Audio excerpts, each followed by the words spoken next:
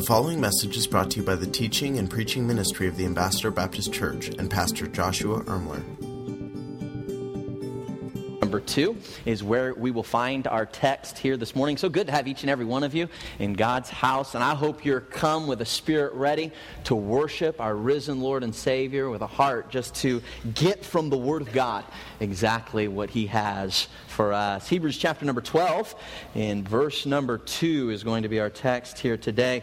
We're currently in a series that we've entitled Shattered, and the tagline being Surviving in a Broken World. How do we survive when things get broken, when dreams get shattered? How is it that we as believers are to respond? And really more specifically and more accurately, how does Christ want to respond through us when we're going through very difficult and hard times? This morning we're going to talk specifically about how to respond to opposition. Have you ever had a season in your life where you had an opponent, you had some opposition, and maybe it was at the workplace? Maybe you felt like there was some maybe individuals who were trying to oppose you spiritually, trying to oppose something good that you were doing. And how does a believer respond to that opposition?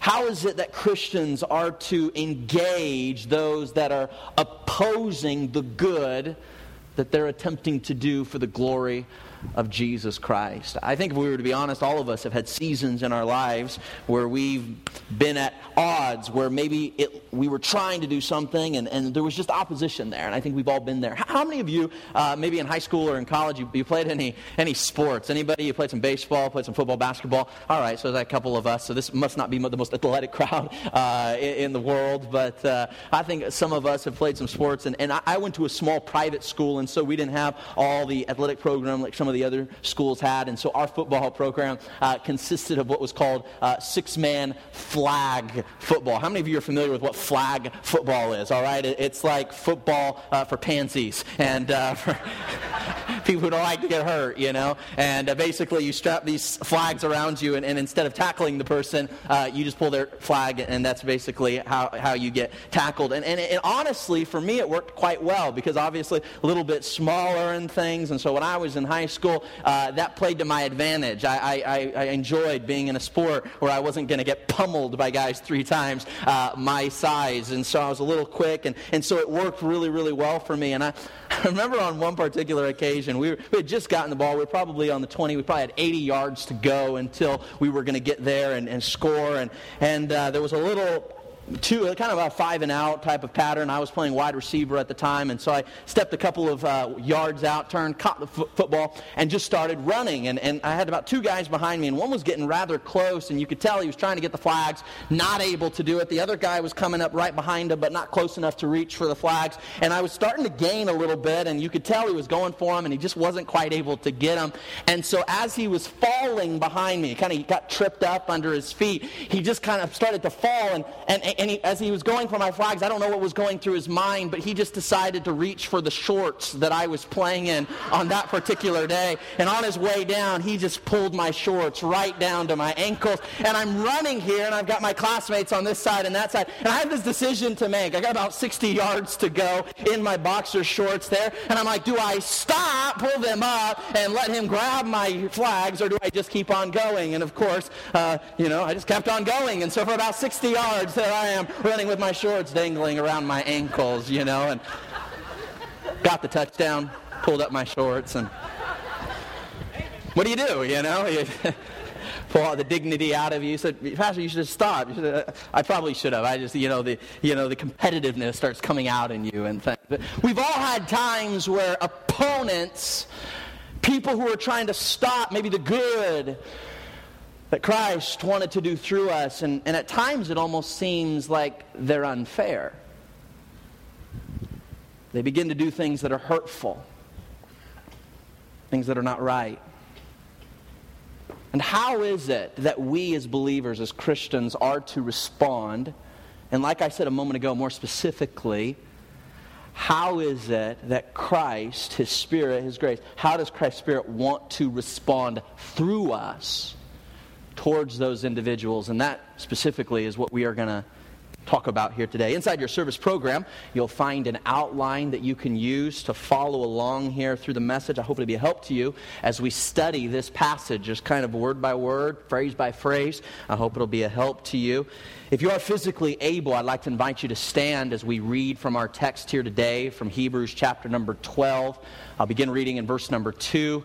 I'll read down through verse number 3, and then we'll take the rest of the time just to unpack this a little bit. And my prayer and hope is that when we walk out these back doors, we'll have a much deeper understanding of what it is here God has for us through this passage.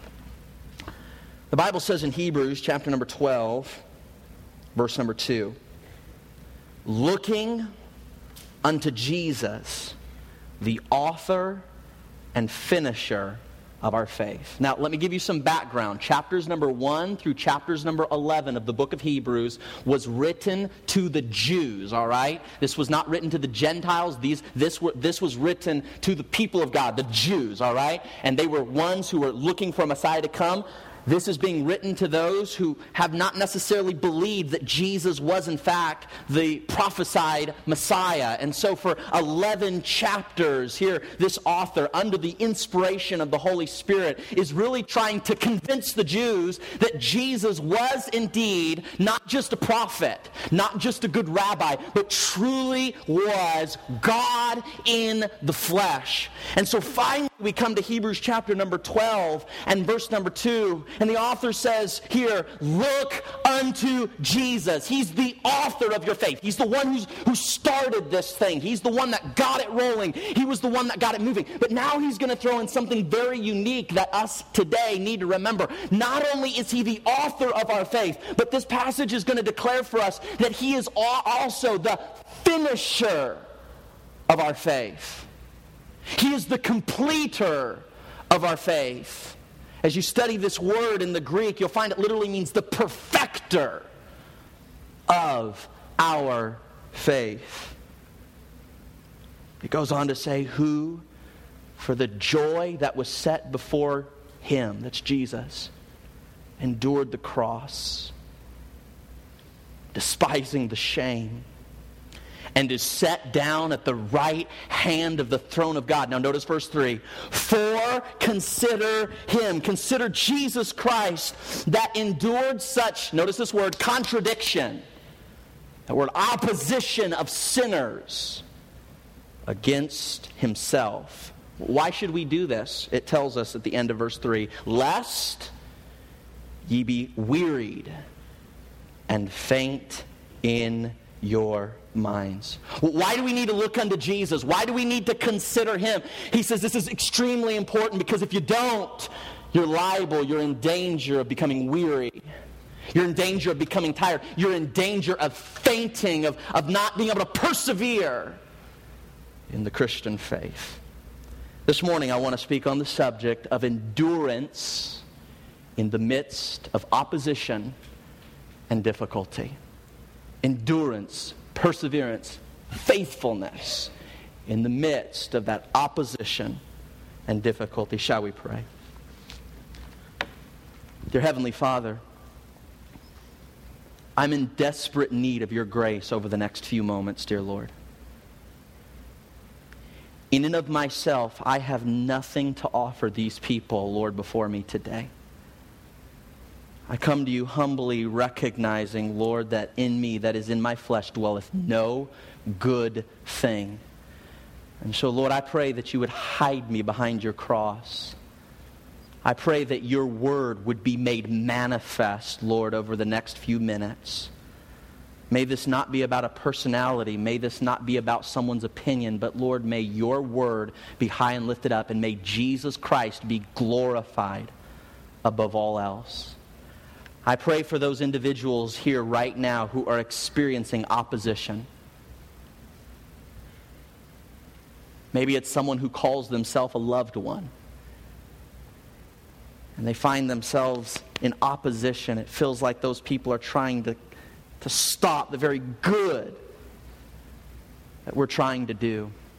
Lord, I pray that your word would speak directly to their situation this morning.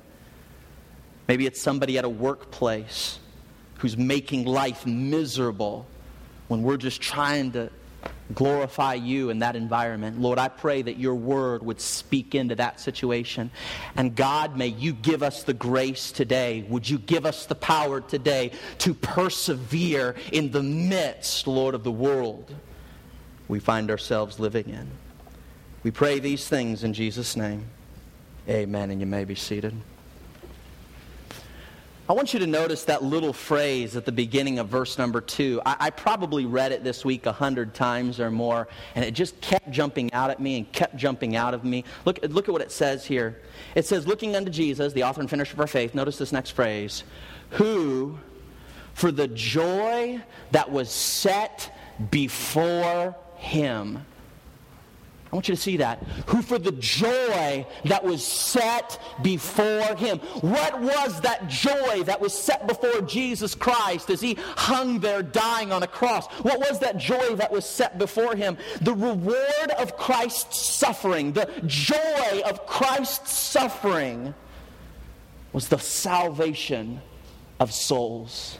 The reason he could with joy hang on that cross is because he knew there would be a reward to his suffering. And that reward would be your salvation. That reward would be my redemption. That reward would be our justification. And so for the joy, the fact that one day we would come to know Jesus Christ as our personal Lord and Savior, and he would save us from our sins, it was that joy that was set before him that he persevered. The word here uses endured the cross.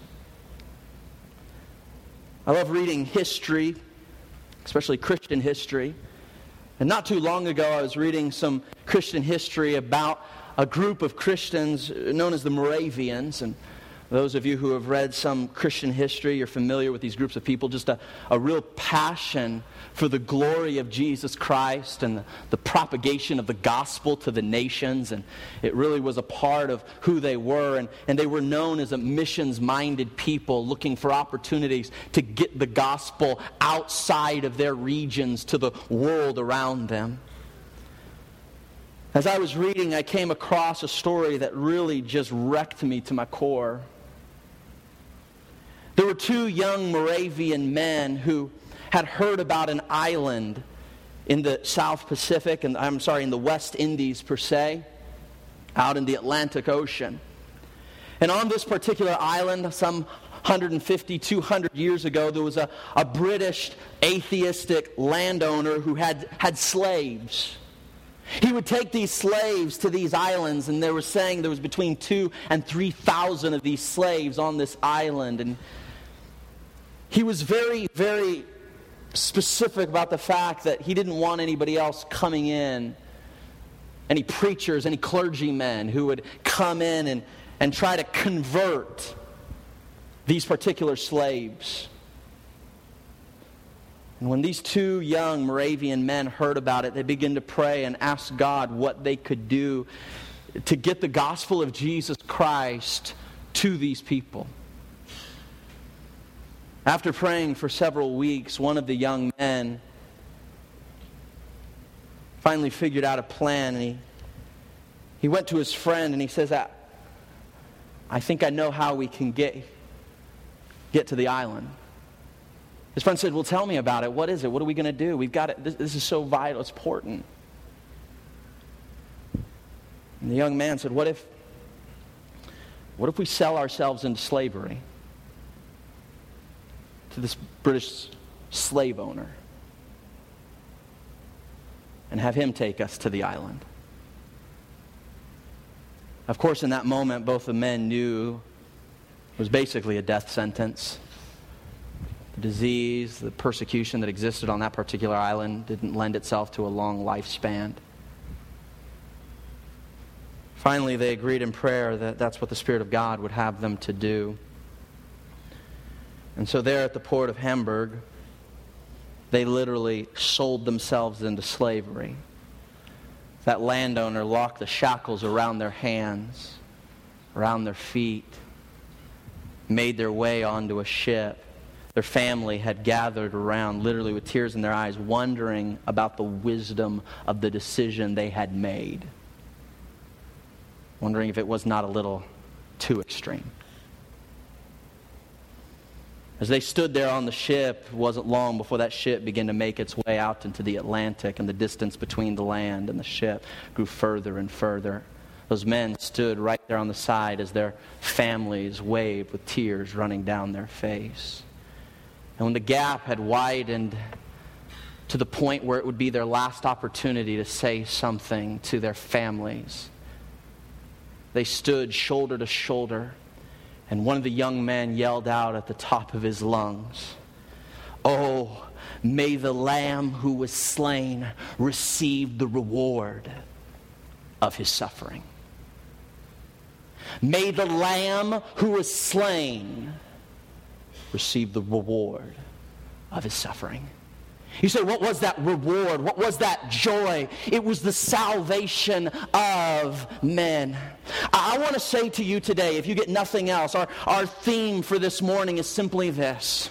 By God's grace, you can persevere. By God's grace, you can endure. You can be faithful in the midst of any opposition. It's possible in Christ. Someone once said that quitters never win and winners never quit. So how do we persevere? How do we endure? How do we stay faithful to that which Christ has called us to in the midst of a culture that seems to oppose Christian values? How do we stay faithful in a society that seems to just hate everything that we stand for? How is it that we endure and persevere and move forward in the midst of this society, in the midst of this culture, in the midst of these times? And that's what we're going to unpack today. This morning, we're going to look at two powerful realities from this passage regarding perseverance in the midst of hostile opposition. So let's begin with verse number 3 here. I want you to see this.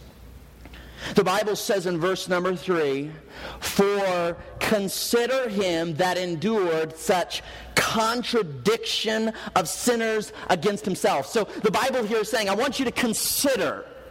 I want you to meditate. I want you to focus on this one, Jesus Christ, your Savior, who endured, who persevered in the midst of this opposition, who endured in the midst of this contradiction of sinners against himself. The author of this passage here encourages us to focus first and foremost on what Jesus has done for us. You see, the scriptures tell us to be strong and courageous. How many of you have read that before in the Word of God? Be strong and courageous. And yet, I'd have to be honest with you. I've had lots of times where fear begins to set in. Have you? I've had times where I begin to lose my courage. I know what God's Word wants, and I know what His Spirit wants to do through me, and yet my heart begins to faint. You've been there before? Where the good that you would, you do not. Where you're on the edge of losing your very will to continue, where you're tempted to give up and quit on those things that you know Christ would want to do through you.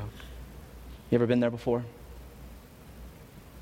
On the brink of whether or not you'd continue? It might be that there have been some in here and you've wondered at times if you were going to continue in on your marriage. Stay faithful to what God has called you to do. Sometimes even when we stay physically engaged as fathers, we become tempted to disengage emotionally. We've had seasons where, we'll go through the motions, but that's all it is. Nothing real. We've quit, but that's it. All of a sudden, if you're like me and you've had seasons of failure, it brings shame. It brings guilt. It brings condemnation. But this is what I want you to understand. That even in the midst of your shame, even in the midst of that guilt and that condemnation, Jesus Christ went to the cross of Calvary and shed his blood, literally absorbing all the consequences of your sin upon himself, absorbing all your guilt, absorbing all your shame, absorbing all your condemnation. And as Jesus Christ hung there on that cross, took the punishment and took the penalty and took the pain upon himself, taking upon his body what you deserved, taking your place, becoming, using a theological word, the propitiation for you. And this verse says, I want you to consider him. I want you to focus on that one who persevered for you. I want you to focus on that one who just kept going even as he was up against that contradiction of sinners. And that leads us here. This verse leads us to that first thought this morning, and that is simply this. Each of us need to focus on Christ's perseverance for me. Focus on Christ's perseverance for me. We all need times in our daily lives where we are really focusing on what Christ did for us on the cross of Calvary. This is not just something that's like a good idea. This is something that we are encouraged to do, to regularly turn our mind and our focus and our hearts and fix our mind on Jesus, to look unto Jesus, to focus on the cross. And the Bible says, look unto Jesus. He's the author, but he's also the finisher. Consider, meditate, focus on this one and what he did for you, reminding yourself of that great sacrifice. See it. I want you to see this for yourself. Verse number 2. Look unto Jesus, the beginning of verse 2. Notice the beginning of verse number 3. For consider him. Again and again, we are reminded as believers to look to Jesus, to focus on Jesus, to meditate on him, to allow what he did for us to continually permeate our thinking on a daily basis. It is absolutely vital to our spiritual health that we regularly focus on what Jesus did for us. I want to remind you today that Jesus persevered for you.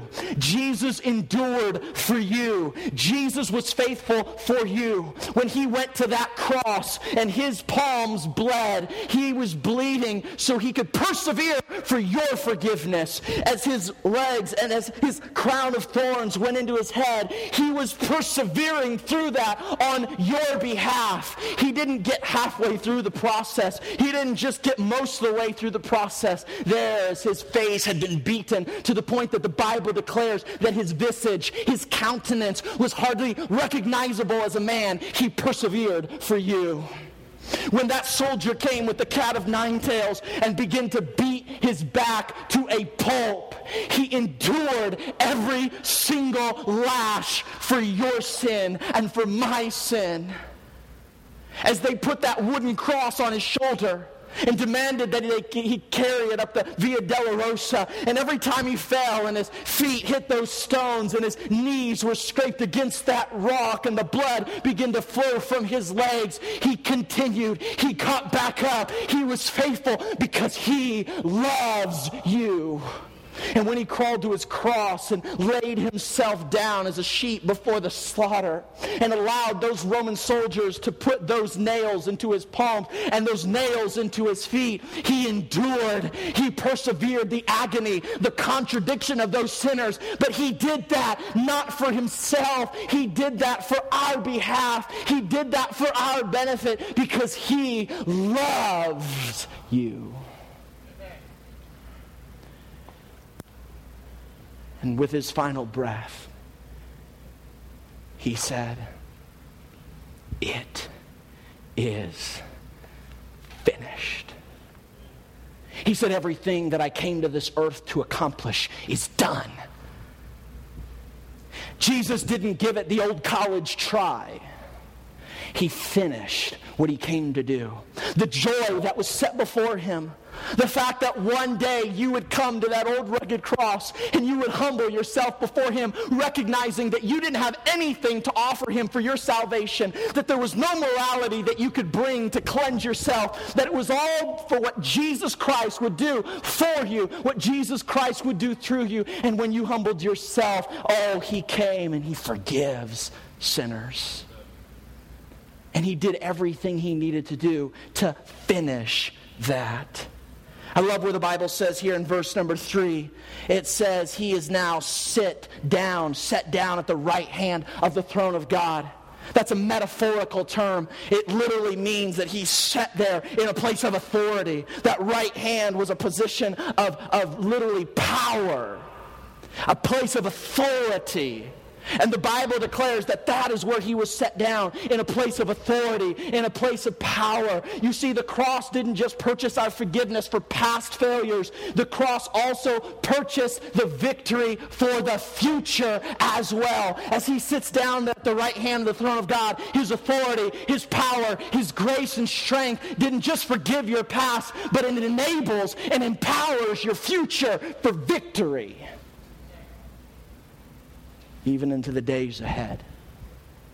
Oh, that's what Jesus offers. But the Bible says, I want you to consider him. I want you to look unto Jesus. Can I ask you this question? How often do you focus and look unto Jesus and what he did on the cross of Calvary for you? How often do you just consider it? It's sad, but I know oftentimes in my case, I can go a couple days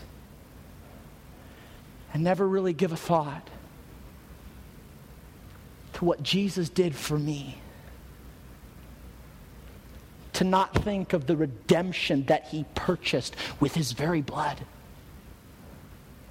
And the Bible says, I want you to look unto Jesus. Notice the word looking. It's a continual tense. It's not something we just do once. God says, I want you to continually look unto him. I want you to continually focus on him. I want you to continually get your mind's eye and your focus and your thinking fixed on what he did for you on the cross of Calvary. Notice this passage. It doesn't say, I want you to look to pop psychology. If you're feeling like you're kind of running out of steam and you're not quite going to make it, it doesn't say, hey, go and look to the next self-help book.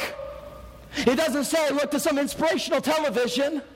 I'm not saying all these things are intrinsically wrong in and of themselves, but what I am saying is this: if you find yourself running out of steam, if you find yourself in the Christian life and you're starting to get a little, you're just getting a little weak and you're getting a little faint-hearted and you're just having struggles here, and I've heard people say, I feel like my relationship is not quite where it once was with God, and I just don't feel like I have quite the passion that I once did. You know what the Bible says? It's not another inspirational television show or another self-help book or another pop psychology lesson. He says, what you need first and foremost is to get a fresh view of Jesus Christ, a fresh view of what he did for you on your behalf when he died on that cross. You need a fresh vision of God, a fresh vision of Christ, to see him high and lifted up. The problem is, and if you're like me, we tend to look to 100 things smaller than Jesus for hope. We tend to look to 100 things smaller than Jesus for motivation. We tend to look to 100 things smaller than Jesus for inspiration, rather than just looking to him and the cross of Jesus Christ, recognizing it was on that cross that he purchased your very soul, taking the punishment that your sin deserves, the pain, the consequences, the guilt and the shame, and absorbing it upon himself on your behalf. Wow. Can I ask you this question? What do you tend to look to for hope and for courage? When you feel like you're running out of steam spiritually, where's the first place you tend to go to? It's not that those things are intrinsically bad or evil, but can I say this? They're not enough. That's my point. It's to get a fresh view of Jesus Christ, And the cross of Calvary is what the Bible says is what you need to persevere. 1 Corinthians chapter number 15, verse 57. I love this passage. I don't know if they have it on our screens. But the Bible says, but thanks be to God. Why are we thanking God? Why are we showing gratitude to God? Which giveth us the victory through our Lord Jesus Christ.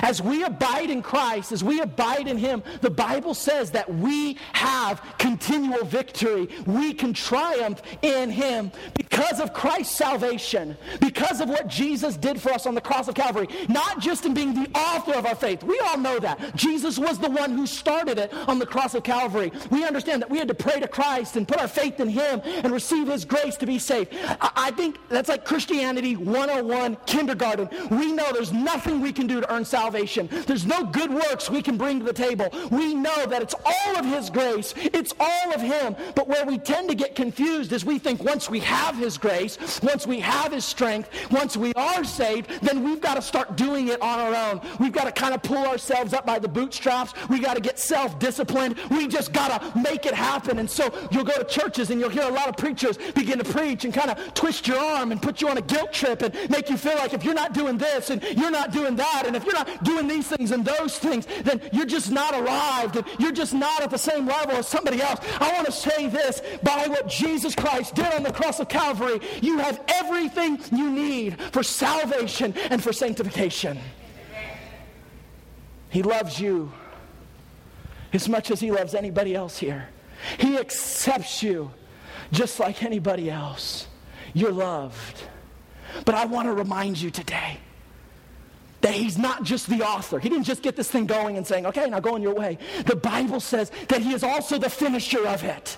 That Jesus Christ is also the completer of it. He's also the sustainer of it. And the very grace that He gave you to start this thing and to be saved and to become a Christian and have your faith in Him, the same thing that started it, Jesus says that same grace will finish it. He says, I'll empower you just like I gave you the power to become the sons of God. He says in much the same way, I'll empower you to walk in the light as He is in the light. I'll empower your sanctification. I'll strengthen you here that day. Can I say, in Christ, you don't have to live like a quitter? Because of who we are in Christ, the Bible says that we have been declared a victor. In Christ, you no longer have to live in fear. Because of your position in Christ, you can be strong and of good courage. You no longer have to be defined by your past failures. Because of Christ being in you and you being in Christ, you can be strong. You, my friend, are declared to be victorious in Christ. You say, I don't always live like it. Because you don't believe it. This is who Christ declared you to be. He declared you to be victorious. He declared you to triumph. He declared you to be a new man in Christ. That's who God says you are. But too often we ignore who God says we are. And we allow the social mirror, we allow our emotions, we allow 1,000 other things to define us rather than allowing our Savior to define who we now are in Christ. Because of what Christ did on our behalf, I want to say you've already won. Because of what Jesus Christ did on the cross of Calvary, you're already victorious. Because of what Jesus Christ did as He shed His blood, you are already a victor. And He gives you the power to live like it. Notice the end of verse number 3. For consider Him that endured such contradiction of sinners. So the Bible says, I want you to focus on this thing. I want you to focus on Christ's perseverance for me. But He doesn't stop there. Notice, lest ye be wearied and faint in your mind. So the Bible says here, why is this so important?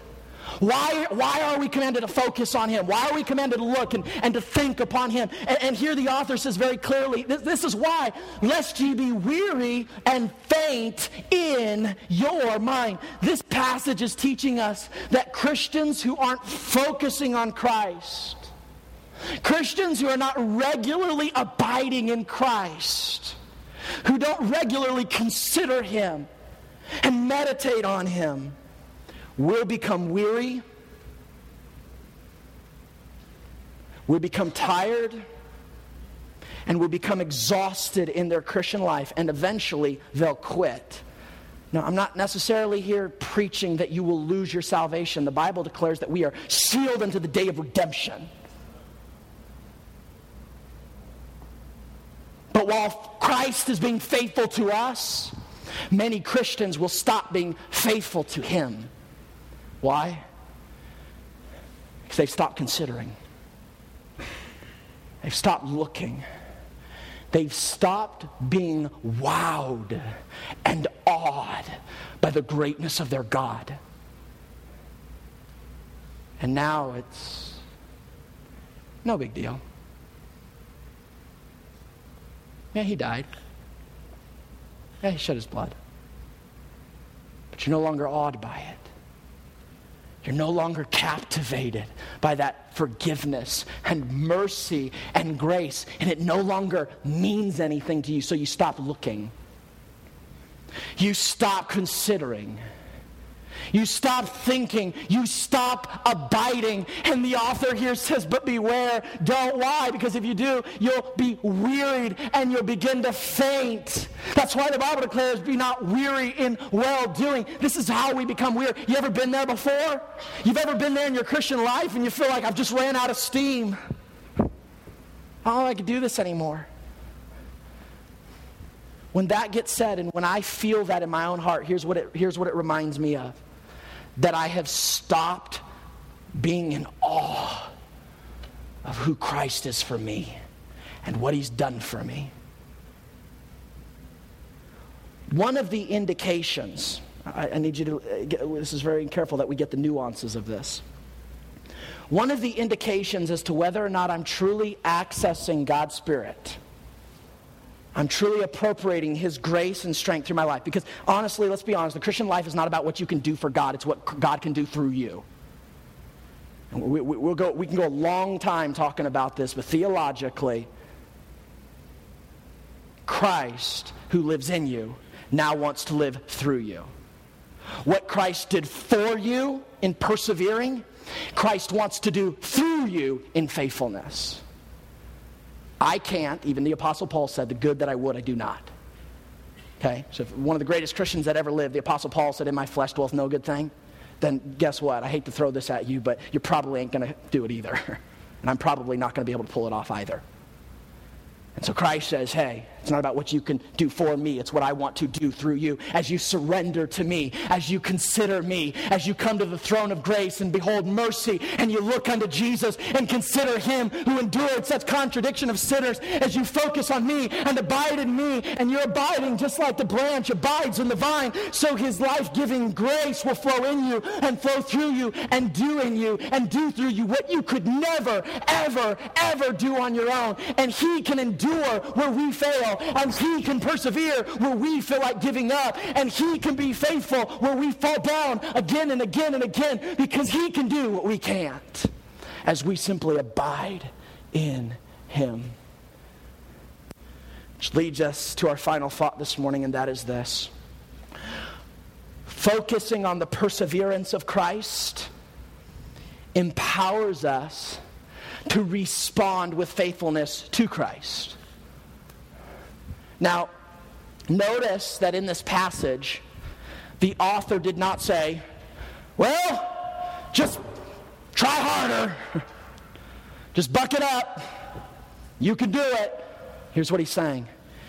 He doesn't even say persevere. He just says look unto Jesus. Why? Because as you look unto him, you won't faint. As you consider him, you won't grow weary. If you don't, you'll become weary, you become faint-hearted. This is where Christians start to get sidetracked and distracted by 1,000 things smaller than Jesus. They begin to quit. respond with faithfulness to Christ.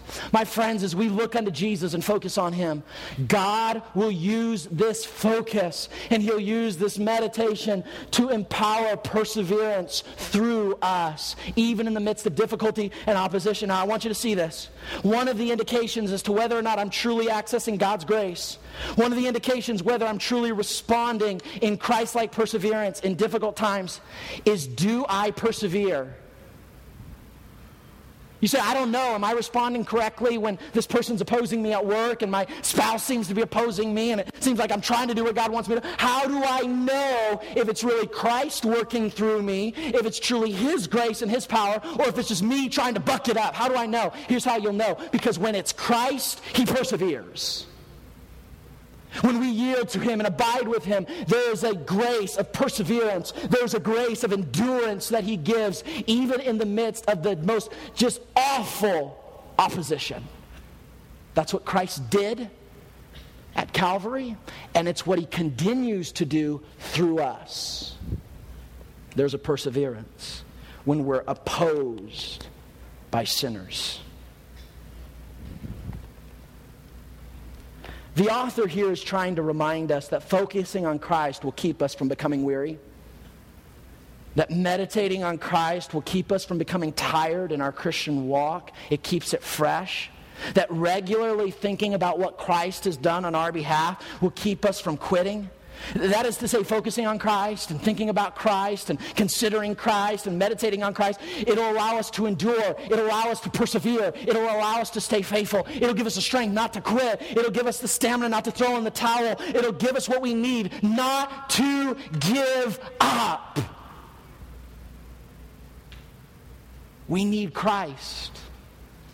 We need His grace. Notice what James 1:12 tells us. Blessed or happy is the man that endureth temptation. That word in the Greek for temptation is also translated trials in other places. Blessed is the man that endureth these temptations, that endureth these trials.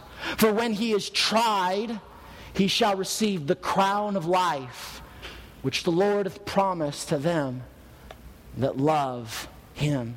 There is literally a crown in heaven when you allow Christ's Spirit to persevere through you. Can I remind you of something? That the best way out is often through. If you're like me, so often we go to God and we pray, God, will you remove this obstacle, this opposition from my life? It's really kind of annoying me. You ever been there before? And yet what we're learning here is God says, hey, my grace is sufficient for you. My strength is made perfect in your weakness, as what He said to the Apostle Paul. And because I endured for you, I can also endure through you.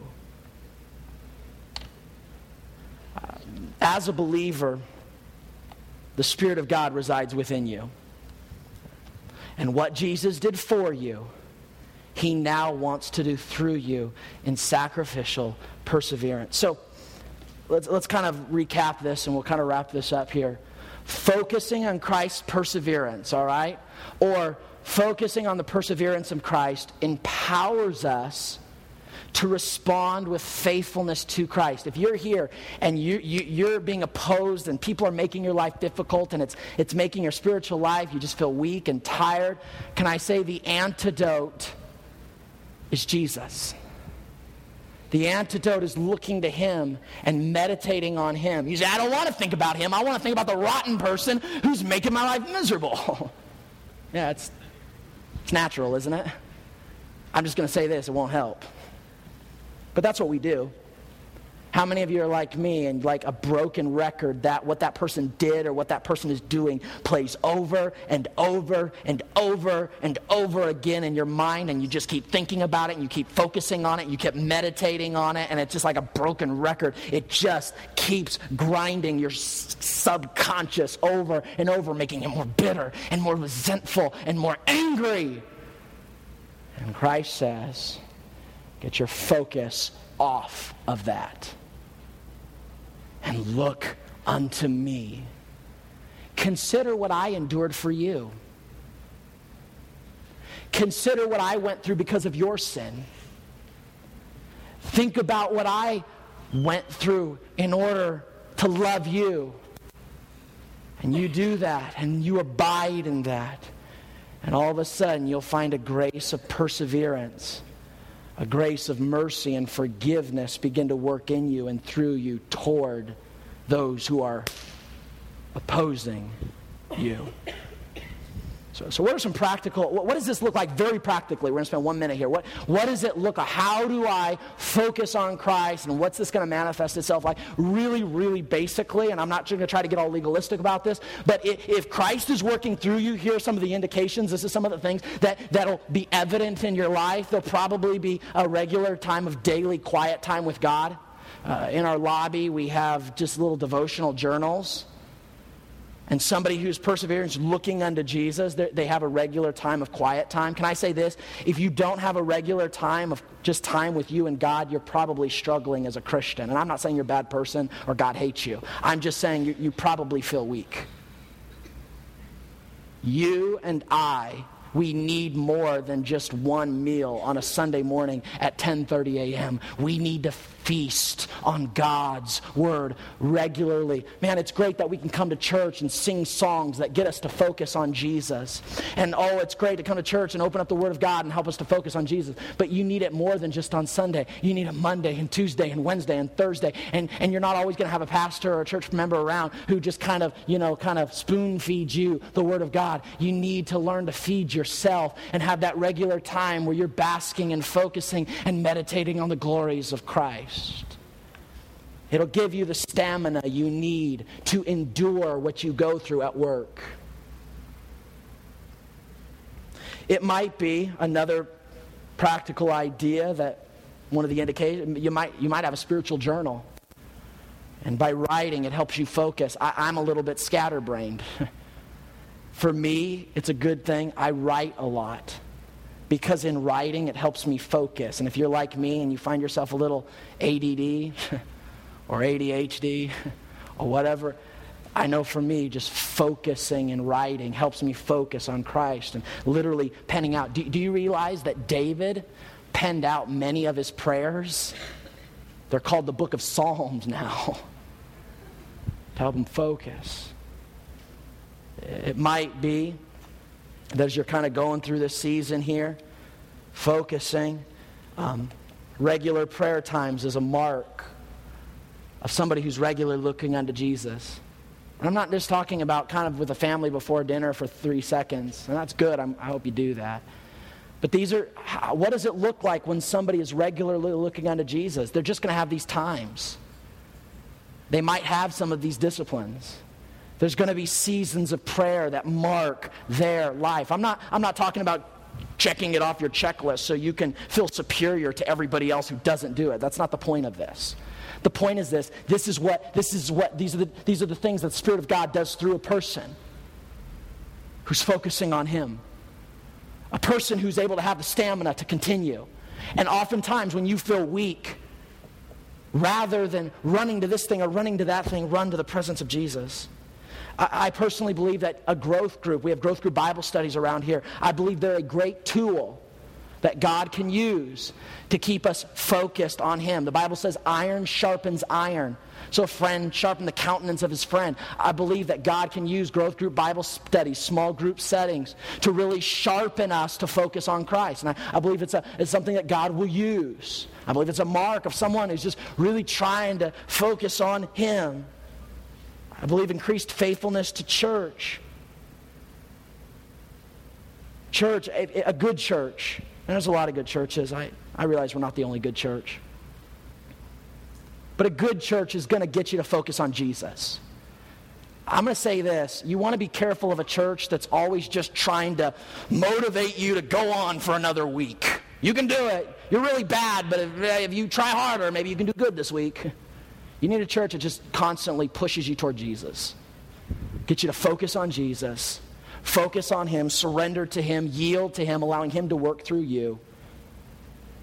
Your hope is not in you. Your hope is not in a great path. Your hope is Jesus, not a church, not a pastor. Your hope is the grace of Jesus Christ.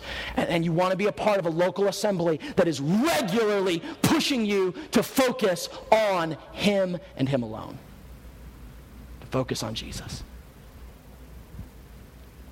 A couple of weeks ago, I had to update my computer. It was running incredibly slow. We have some guys in here who work in IT departments, and you guys understand this. And so I was trying to upload all this program from one computer to another, and so I connected them using some special wire that somebody told me to get, and it was going to transfer all the information to one to the other. And as soon as I plugged it in, there was this little wheel that started turning. I don't know if any of you have seen this before, and it was kind of turning, and a little message popped up, and I could see a bar of information as it was starting to transfer over. And I looked on this bar, and here's what it said: 14 hours remaining. You ever been there? 14 hours. Like, I thought I was going to plug it in, 3 minutes later it was going to be done. 14 hours. And then a little bar popped up on my screen, and it said, "Do not disconnect." And I'm sitting there, and if you know me, you know I tend to be a little impatient, and it's an area I'm growing at 14 hours. I had stuff to do. I have work to get done. And everyone was just spinning, little bar going, "Do not disconnect." You see, what was happening is information was being transferred from one computer to the other. Literally, this computer was becoming smarter as it was taking the information from this place to that place, and it was bringing that information over. And that whole time, and if you're like me, I like coming every 6 minutes, I'm looking at it. Nothing's changing. I go about my business, and I come back thinking that it just is so slow. 14, and finally it was 13 hours, but it's still that kind of the bar. Do not disconnect. Can I say to you today, God's trying to upload some things into your life through this opposition. And I know it's trying your patience. And I know you're thinking to yourself, it's just taking too long. And why doesn't God move a little quicker here? I'm trying to stay focused. I'm trying to abide. I'm trying to stay connected to what is important to Him and what He values. But I just thought I'd be done by now. I thought this thing would be finished by now. And it's as if the Spirit of God wants to say to you, do not disconnect. Don't disengage. Just focus on me. Stay connected. Don't quit. And you can do that as you keep your mind fixed on Jesus. You may have some coworkers opposing you. You may have some so-called loved ones opposing you. You may have people in this very room who call themselves Christians, and it feels like they're just opposing what you're trying to do. You may have the forces of darkness opposing you. You may even have Satan himself opposing you. But I want to declare to you today, he is no match for your Savior, Jesus Christ. Stay connected. Stay focused on Him. Consider Him who endured such contradiction of sinners. By God's grace, you can endure, and by God's grace you can persevere, and by God's grace you can be faithful. And even in the midst of hostile opposition, Christ can work His grace and His strength through you. Christ's Spirit working through us gives us the power to persevere in the face of any opposition as we look to Him. So let me ask you this: are you looking to Jesus? How do you practically look to Jesus? What are some indications, some marks in the regular rhythm of your life as a believer that would reveal that you have a pattern of looking to Jesus and considering Him? I love this statement. Somebody once said that the hard work of the Christian life is the hard work of meditating on what He did on our behalf. The hard work of abiding in Him. It's not about what you want to do for Christ, what Christ wants to do through you, and He works through you as we abide and then constantly yield and surrender and allow Him to do through us what we have failed again and again to do on our own. But in Christ, you can. You're not a quitter anymore. Because of what Jesus Christ did on the cross, you are a victor. You are more than a conqueror. And there is victory in Jesus. Are you looking to him? Are there indications in your weekly rhythm that would reveal a life that is focused on him? And what would those be? And on the flip side, are there any things in your life that you've found become a distraction to looking to Christ? It just seems like whenever this gets into your life, maybe it's a person, maybe it's a hobby, maybe it's this thing or that thing, and it just seems like you don't focus on Christ quite the way you used to when that thing wasn't there. And it might be that the Holy Spirit of God is saying, hey, maybe it's time to let that thing go, because it keeps that relationship, this vertical relationship, being what it needs to be. And I can't be your Holy Spirit, and I can't tell you what those things are. But would you ask the Holy Spirit, Lord, if there are any of those things, would you reveal them to me, and would you give me the grace to surrender them to your Lordship? And Lord, do a work through me like you did for me. Shall we pray? Dear Heavenly Father,